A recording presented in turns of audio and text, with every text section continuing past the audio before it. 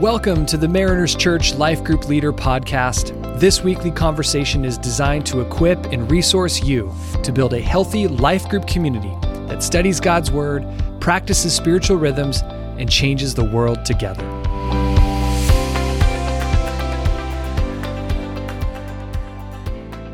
Welcome, leaders, to week 6 of our Life Group Leader Podcast, looking at our series, Fighting for Joy, a study through the book of Philippians. So glad that you're joining us here again this week. Hey, before we dive in, we just got to look back a little bit at this previous weekend. Incredible. That was our Rooted celebration, our VBS celebration, baptisms, I believe. I mean, it's what we call around here kind of a mega weekend. God just did so many incredible things. We'd love to celebrate what's happening. And then, of course, we know we've got many who are joining us this week, new life group leaders. As your Rooted group has just had your celebration and you're looking ahead towards the summer, we've got new leader training on July 9th. So there is so many great things that are going on. And if you are a new listener, so glad to have you. And do mark your calendars for that, July 9th with our new life group leader training. All right, well, here we are, week 6, officially crossing the halfway point of our study through the book of Philippians, and I've got one of my favorite people, not only on our team, but in the entire world, the incredible marriage pastor, Linda Vino. I'm here. Here we go. Let's do this. It's going to be great. Linda Vino, so many things to love about Linda Vino, including your last name. That's why I keep her. Yeah. Yeah. My Siri. So much to love. Yeah, my Siri does never recognize your last name. I have to say Bujnov. You do, yeah. It comes up. Yeah, many people in our family do that with their Siri. I mean, it's much more interesting than Thomas. Pretty boring. Well, yeah. Yeah. At least it's phonetic. I guess so. What was your maiden name again? I've asked you this. Chumchal. Chumchal. So you went from Chumchal to Vino. Yeah, but Chumchal was phonetic. Chumchal.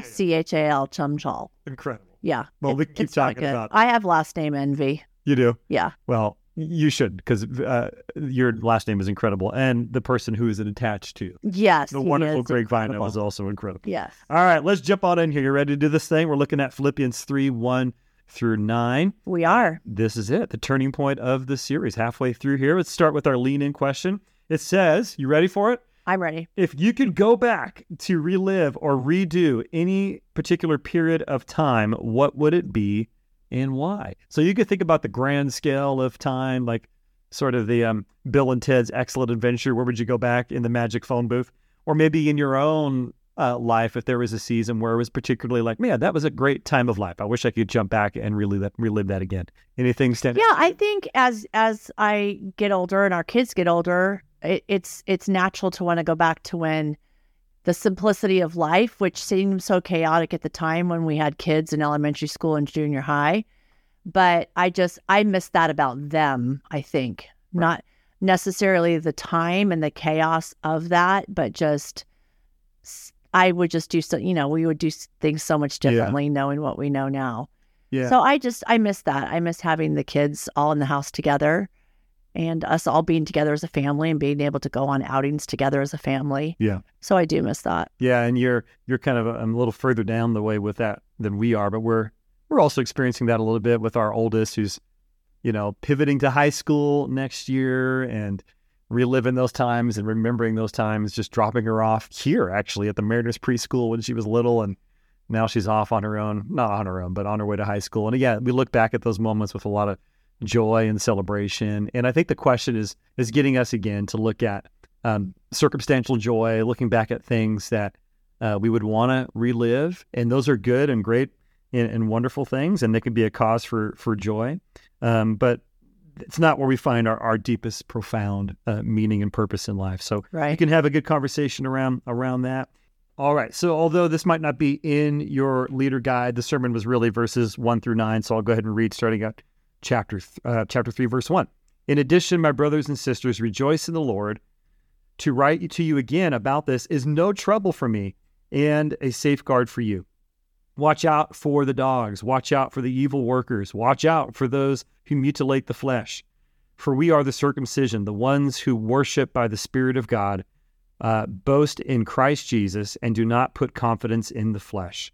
Although I have reasons for confidence in the flesh, if anyone thinks he has grounds for confidence in the flesh, I have more. And then he goes on and he lists all of his different qualifications, which are from verse 5 all the way down to verse 6. picking up at 7. But everything that was a gain to me, I have considered to be a loss because of Christ. That's really the principal verse that we're looking at. Everything that was a gain, or all that I had, the resume, I consider to be a loss. And more than that, I also consider everything to be a loss in view of the surpassing value of knowing Christ Jesus my Lord. Because of him, I have suffered the loss of all things and consider them as dung, so that I might gain Christ and be found in him, not having a righteousness of my own that comes from the law, but one that is through faith in Christ, the righteousness from God based on faith. All right, so there's a lot there to unpack. Yes. We've got a couple of look-down questions here to help pull out some of the things in the passage. First, it says about what does Paul mean by having confidence in the flesh? What stands out to you about the things that he mentions? How would you interact with that question? Well, I think that we can so easily go to our accolades and our successes and think that those are such great things, regardless of our spiritual maturity. That's just something that we have a propensity to lean into as humans. Right. And Paul so clearly says, as you're reading that, you're like, well, he's actually saying how great he is because he's listing them all. But he's really doing that to emphasize the fact that although those are great, he considers them dung. Like, it's just nothing compares. Yeah, this isn't like to a life in Christ. False humility of Paul. Right. Lists those things starting on from verse 5. Right. It's like really stating like, hey, you think that, you've got all these great accolades and you've got a great name for yourself because you've achieved, you've earned this status. So let me tell you, and I love how Eric talks about it in the message. He breaks it down into a few different categories. He talks about his legacy and his heritage, the relationships that he had, his reputation. Right. He talks about his passion for persecuting the church. He talks about his own goodness, all these things where he previously had a confidence in the flesh. And then according to Paul then, he says, what is it about knowing Jesus that is so much more valuable than whatever he once held dear? What do you learn about that from the passage? Everything. We have nothing if it weren't for Christ and his sacrifice. Right. So it just turns us back to that point, and I think it just refocuses us on it doesn't matter. First of all, you're not taking any of that with you. Mm.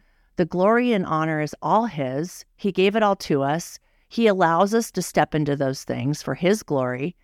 And we just sacrificially lay them at his feet, right, and make him the center of our lives. Right. And I love what he says, too, at the end of verse 8. He says, because of him, meaning Christ, because of him.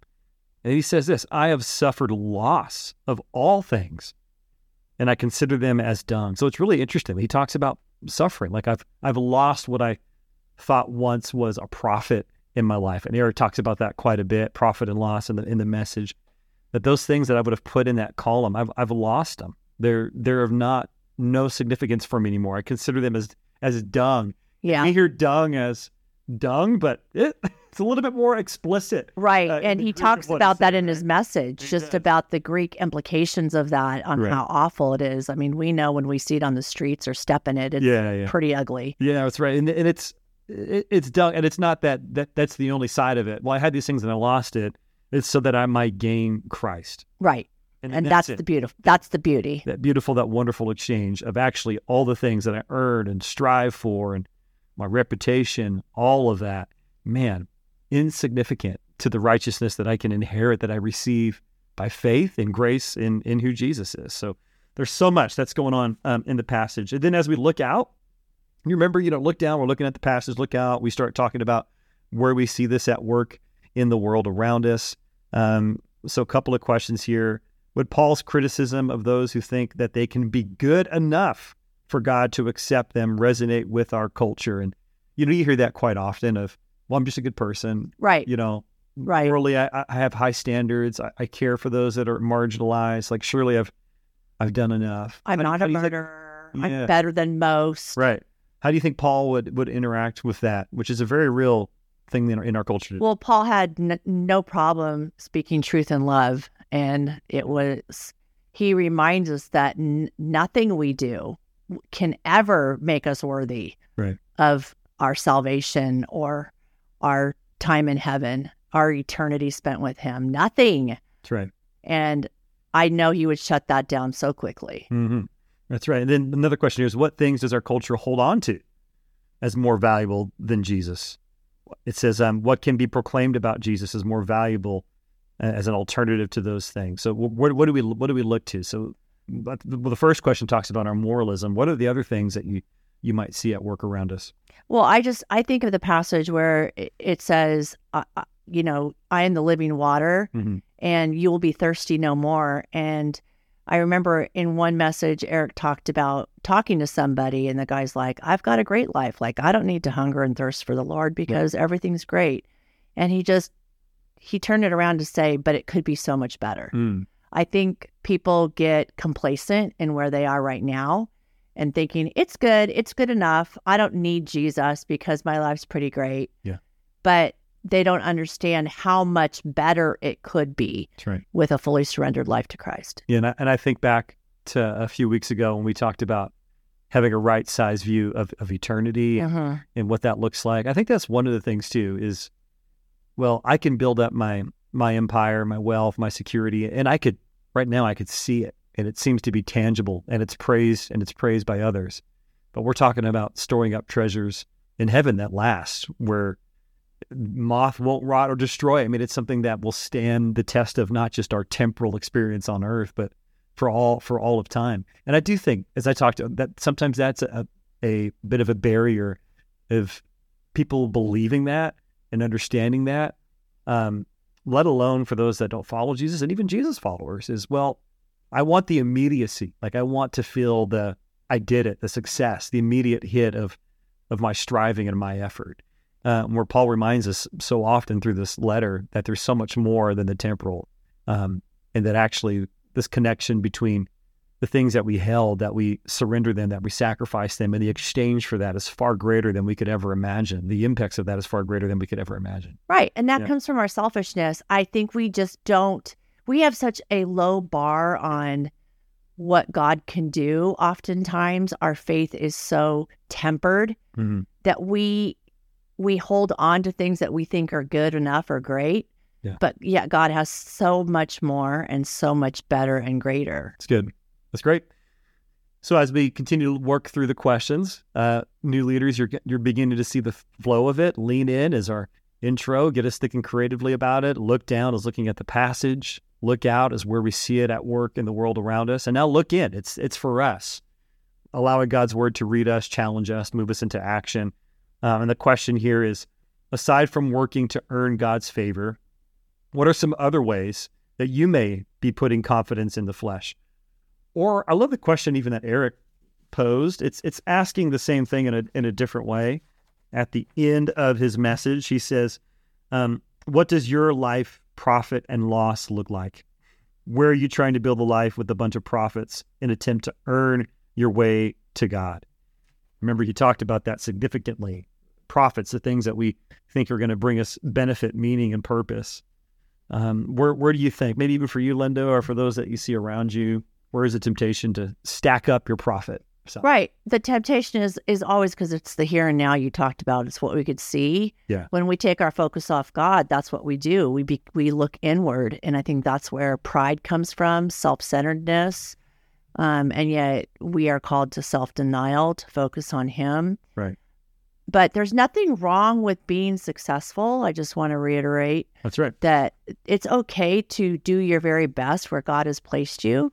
And that's not what we're talking about here. We're talking about understanding that it all is from God and it is all for Him, to continue to strive to please Him and to fear Him, be obedient to what He's asking us to do. Yeah, it's a question of what has that priority seat, that first place, right? Right. In your heart that informs your view of God, your view of yourself and your view of others. And I think it could be a good callback even to what Paul put his hope in, his prophet side in. And you might say, man, which of these resonates with you? Is it legacy and heritage, your family, how you grew up, where you were born?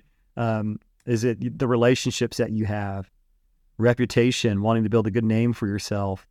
Is it just the things that you're passionate about, the things that you're running after? Is it goodness, moralism, trying to be a good person? Which of these maybe resonate with you? And I think for me, it's probably all of them at times. Sure. All of them at times. I think certainly the heritage and legacy, having been brought up in church, you can take things for granted and just operate under assumption. Right. And actually lose the joy and the wonder of what it means to be a recipient of grace. So that might be one for me, but think about that with your group, and you might want to, again, call back to the things that Paul put in the prophet side, the things that Eric calls out in the message, which one resonates with you, and then have a great free-flowing conversation from there. All right, guys. Awesome. Linda, thanks for joining us. Yes. Appreciate you and all that you do, and we will see you next week for week 7 of Fighting for Joy.